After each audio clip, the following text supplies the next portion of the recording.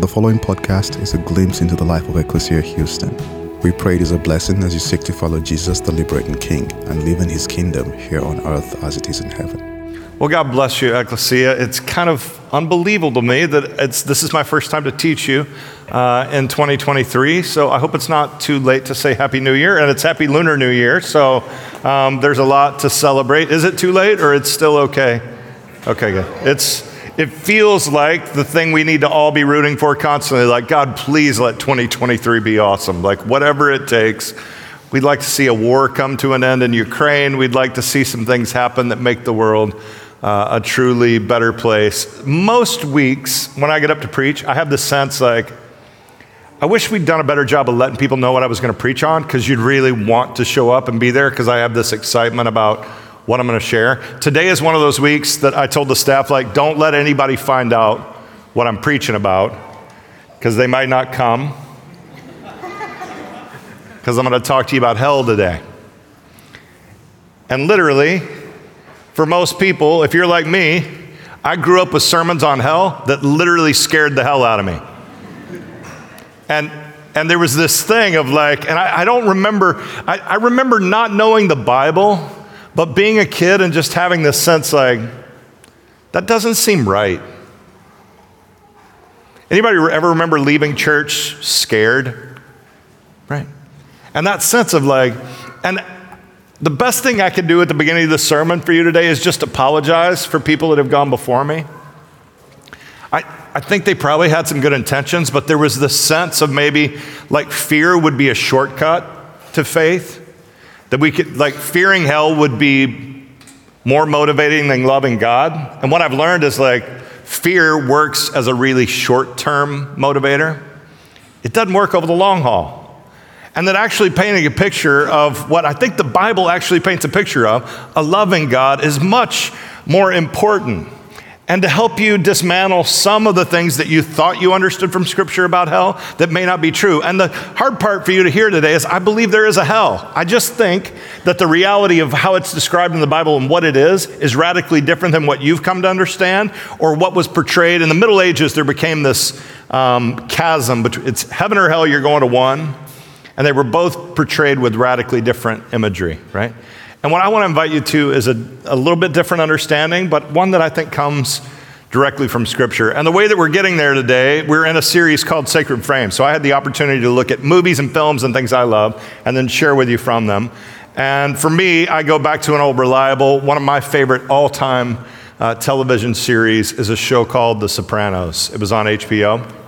And I loved it so much that many, many years ago, I read a book called The Gospel According to Tony Soprano. And I've got loads of them around, so I'm giving to you. So if you want a copy, if you like The Sopranos, or you have a coworker or friend or family member that does, pretend like you bought them a gift and take one and tell them, I paid like $19.99 for this, because don't tell them my pastor gave it to me for free.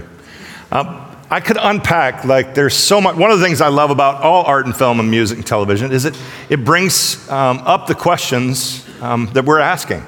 And The Sopranos brought them up constantly. In fact, the reason I wrote a book on it was because I ended up in the steam room at my gym one day having a conversation about hell because of an episode of The Sopranos. And I realized, like, people want to talk about this. So I can unpack all kinds of lessons of faith from this show, but the one that comes up in the very first episode, the pilot, is about hell. So Tony Soprano is a mob boss in New Jersey. He's got the New Jersey mansion.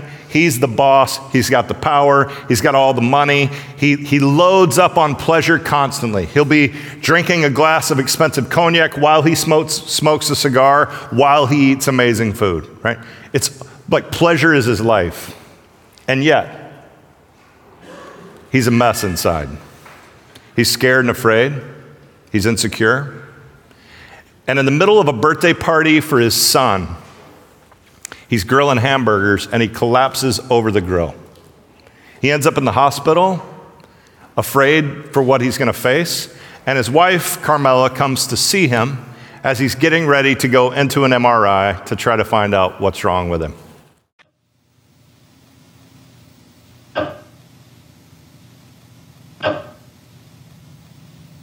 Dr. Cusimano put me in the hospital. Give me every kind of test. When you're in the MRI, there's a microphone by your head if you get claustrophobia and have to come out. Only we suggest that you don't do that because we only have to start over again from the beginning. Okay.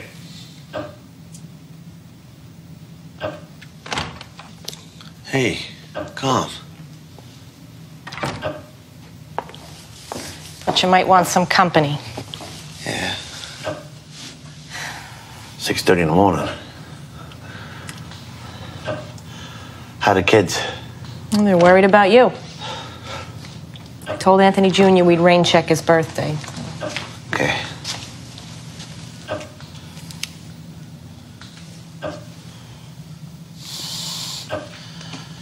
Think I got a brain tumor? Well, we're gonna find out. What a bedside manner. Very encouraging. And what, are you gonna not know?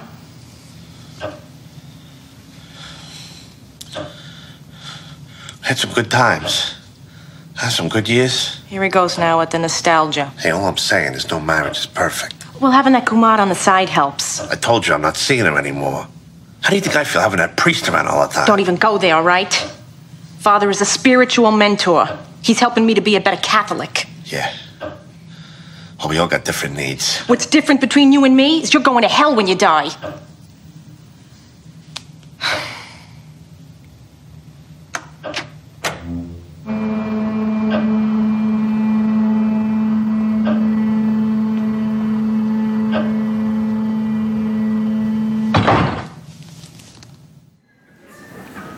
Now, I spend a lot of time with people in hospitals, and when people are afraid, telling them they're going to go to hell is not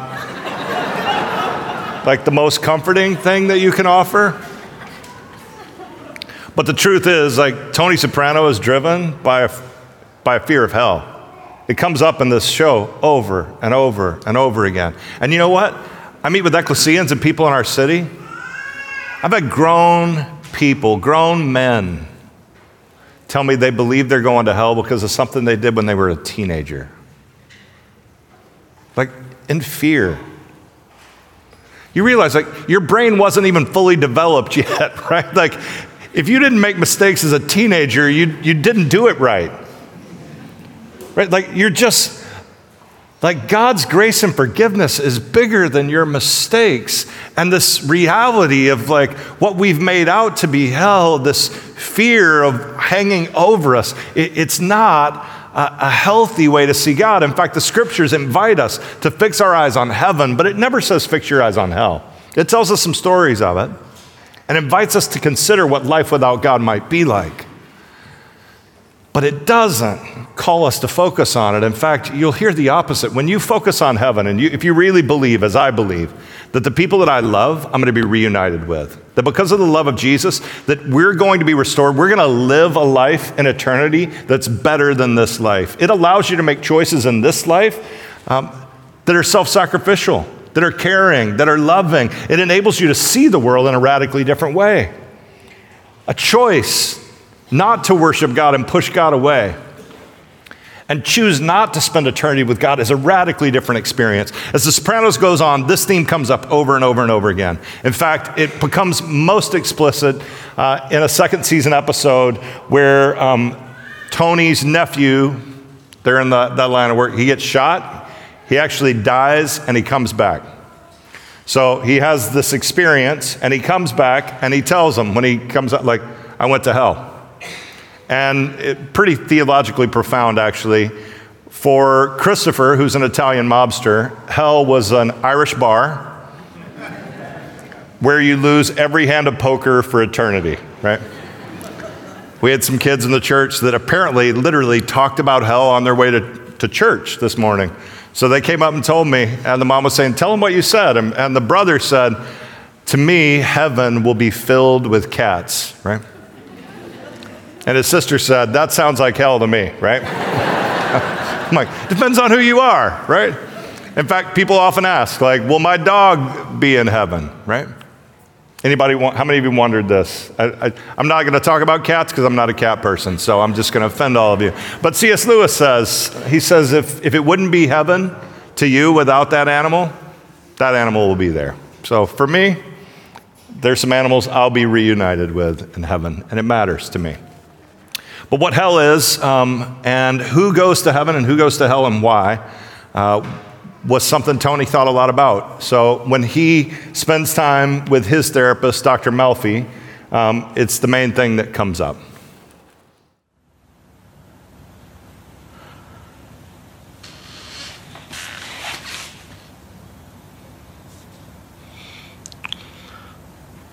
All right, so I cheat. I used to cheat.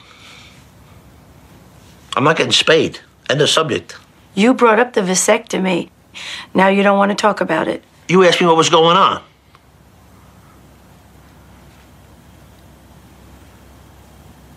I saw in the news about a gangland shooting. Yeah. Is that your nephew Christopher that you've spoken of before? In the papers, they said he was in critical condition. It's gonna be fine. Have they found the person that shot him yet? No. Have you? I'm not trying to pry into that part of your life. I know our deal. But I've heard you say before that you love this young man.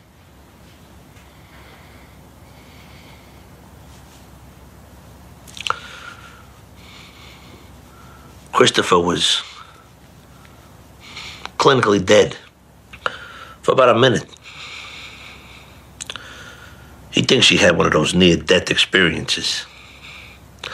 Says he visited hell, and they told him he'd be back permanent. Who's they? It was a dream, combined with the morphine. But now he thinks he's gonna go to hell when he dies over it. Do you think he'll go to hell? No.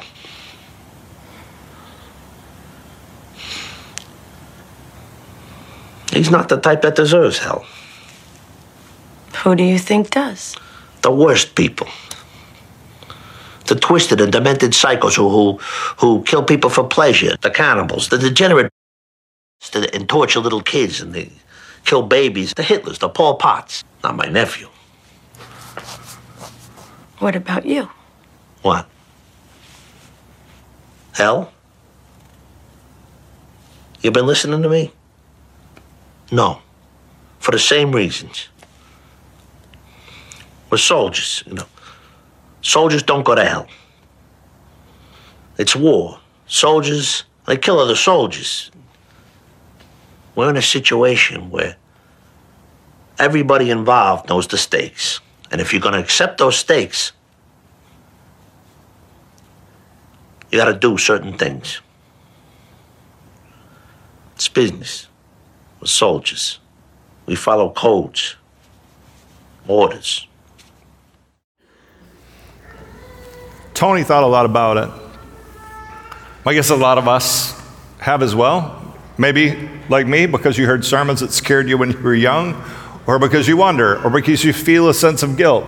And part of what it means to follow Jesus means that we get to live into this forgiveness. That means we're not worried about these kind of things. But we ask, like, you see a commercial for atheists, right? And they kind of mock that people of faith believe in hell. So what is hell? C.S. Lewis says this. He says, hell's a place where the doors are locked from the inside. He's saying, hell is a place where people choose, and maybe you've seen it in yourself or in others, that they choose to say, I'm going to isolate myself from the God that made the world and the people that he made. And maybe not even isolate, maybe I'm going to bring harm to those people in a way that isolates me even further. You need to know, when the Bible talks about hell, and it talks about flames and worms, and when you read the Bible, if you're reading it literally all the time, you're not reading it very well.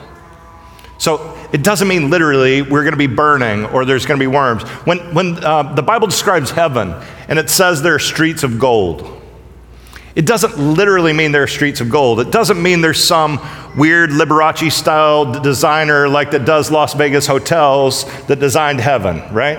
It's not going to be some cheesy, weird place. It means even the roads are beautiful. It means everything there is beautiful. It's a metaphor. Now, N.T. Wright, a great theologian, says, the bad news is It's not that they're literal flames and literal worms. He says the bad news is it may be worse than that.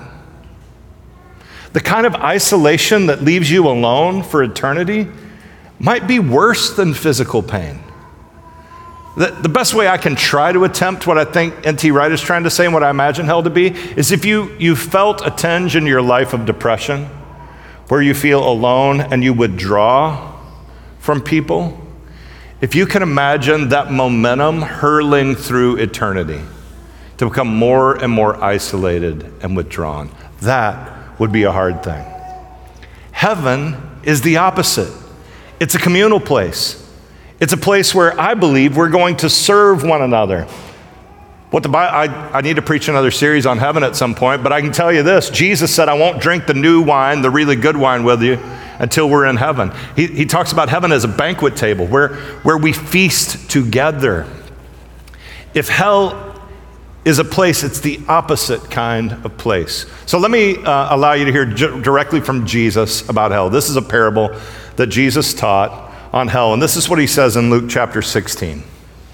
There was a rich man who had everything: purple clothing of fine quality and high fashion, gourmet meals every day, and a large house.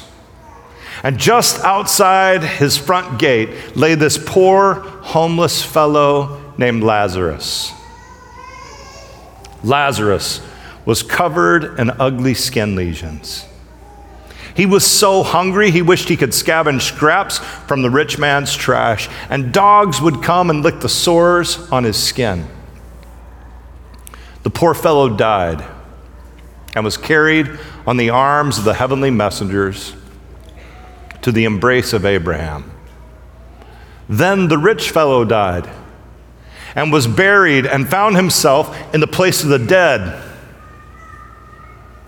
In his torment, he looked up, and off in the distance he saw Abraham with Lazarus in his embrace, and he shouted out, Father Abraham, please show me mercy. Would you send that beggar Lazarus to dip his fingertip in water and cool my tongue? These flames are hot, and I'm in agony. But Abraham said, Son, you seem to be forgetting something. Your life was full to overflowing with comforts and pleasures. And the life of Lazarus was just as full with suffering and pain. So now in his time of comfort, and now is your time of agony. Besides, a great canyon separates you and us, and nobody can cross over from our side to yours or from your side to ours. Please, Father Abraham, I beg you, the formerly rich man continued, send Lazarus to my father's house. I have 5 brothers there, and they're on the same path I was on. If Lazarus warns them, they'll choose another path and won't end up here in torment. But Abraham said, why send Lazarus? They already have the law of Moses and the writings of the prophets to instruct them. Let your brothers hear them. No, Father Abraham, he said, they're already ignoring the law and the prophets, but if someone came back from the dead, then they'd listen for sure. Then they'd change their way of life. And Abraham answered, if they're not listening to Moses and the prophets, they won't be convinced, even if someone comes back from the dead. Ecclesia, what do you notice in this parable of Jesus? Just out loud. Tell me something that stands out to you. He wants companionship, right? He's alone. And he wants someone to show him comfort, right? Which is fascinating. So the rich man, what do you notice about that, right? Their titles. You've got the rich man, which, by the way, in every parable of Jesus, people were just characterized by who they were. You may have a historic figure like Abraham, but this is the first parable of Jesus where one of the fictional characters has a name, Lazarus. Right? So the rich man, what does he want, right? He wants Lazarus to come and comfort him. He still thinks he's the rich man, right? He still thinks he's the one to be served. But it's fascinating, right? That the rich man is just the rich man. It makes you wonder, like, who are we? If Jesus was to tell a story about it, are you just the teacher? Am I just the preacher? Just the lawyer? Or do you have a name? Right? In the Bible, especially among Hebrews, if you had a name, that's powerful, especially if you know their whole name, right? If you hear somebody say your full name, right? Anybody else, you think your mom's there? If I hear James Christopher C., right, I'm like, uh-oh, like, I'm in trouble again. Am I the only one that has, like, you didn't even know my first name was James, did you? Now you do. Now people are going to come up and say my full name just to mess with me, and I'm going to think I'm in trouble. Lazarus had a name. Rich man was just a rich man. What else do you notice? It's 11 a.m., you've had coffee. If you notice nothing in a teaching of Jesus, then we're all in trouble. There's a large canyon that separates. He says, we're in totally different places. We're in different places, but we can talk, right? You're like, do you have a can with a string or what? But they're talking back and forth, but there's a canyon that separates. We're in radically different places. Apparently not physically radically different places, but spiritually radically. Anybody been in the same room with somebody and you're like, we're not in the same room? It has that kind of feel, right? We can talk, but we're in different places. We're not having the same experience, right? It's fascinating the way the parable plays out. Close enough to talk, but a world away. What else? What's that? He wants to save his brothers, right? And he realizes, like, hey, this is not the way I should have lived. And this is the part, Ecclesia, we've got to grapple with. As people of faith, there are many, and again, I'll just say, I'm not a universalist. There's nothing about me that's a universalist. I believe in Jesus. I believe Jesus was fully God and fully human. I believe that what he did in the world mattered, that his sacrifice mattered. And I believe, ultimately, that the decisions that we make here on earth have eternal significance, right? So part of what we hear from this story, I believe, is that what we do on this earth actually matters. Whether we respond to the love of God or we reject the love of God. So one of the ways this plays out, right, is that we have to question. So there are some that would say, if hell exists in any way, shape, or form, God can't be a loving God. There are others that would say, have you looked at the world? So I don't know what happened today fully. I woke up to an alert that there was a shooting in California. We've woken up to many. And we have to wonder, like, what's happening with the world? Whether we hear, Tony Soprano says it's for Hitler and Pol Pot's, right? And I would say, like Putin. Like, am I going to share space in heaven with Putin? I don't think so. I think there are eternal consequences for the reality of choices that bring harm to people. So when you hear from theologians that are well-versed in the way of how the world is, right? One of my favorites is a theologian named Miroslav Volf. And in his book, Exclusion and Embrace, I don't know if I'll read you the whole quote, but let me read you part of it. This is what he says. He says, my thesis that the practice of nonviolence requires a belief in divine vengeance will be unpopular with many Christians. This is what he's saying. If Christians are to live like Martin Luther King Jr. and live out nonviolence, he says the only way to do it is to believe that God will bring consequences to people that deserve it. So I'll skip the rest of it because it gets really wordy and theological. But what he says is, if you try to live out this version of like a Sesame Street Christianity that just says everything's going to be fine in a war zone, it doesn't work. Like in modern day Ukraine, people want to know someone's going to pay a price. When we were at the Poland border this year, serving people on the way, Mitzi spent more time in the tents as I went into Ukraine to meet with pastors. And so at those tents, kids would come through. And kids were doing, all we had to offer was like an art station. You could charge your phone, eat some food, rest before you made the next leg of your journey, because when you crossed the border, it took, a day and a half of waiting in line. So families would get there, kids would rest. And you know what every kid drew when they were given a pencil and crayons? Every kid. We kept looking at the artwork. Every drawing. Putin getting killed. Every drawing. Every kid wanted to see that man die. Why? Because he hurt my family. He hurt my people. There is a sense, as people of faith, that either we're going to spend our life trying to get vengeance against other people, or we're going to have a trust that there is a God who will even the score at the end, that you will pay a price if you choose to reject that people are made in the image of God and reject God and bring harm to people. There is something about understanding hell and divine vengeance that allows us to sleep at night, right? So, eternal consequences, this forever chasm. What else? Give me 2 more things before we go to communion. It's a teaching of Jesus. There's so much here, we could unpack it for a week. He accepted it was too late for him. He accepted it was too late, right?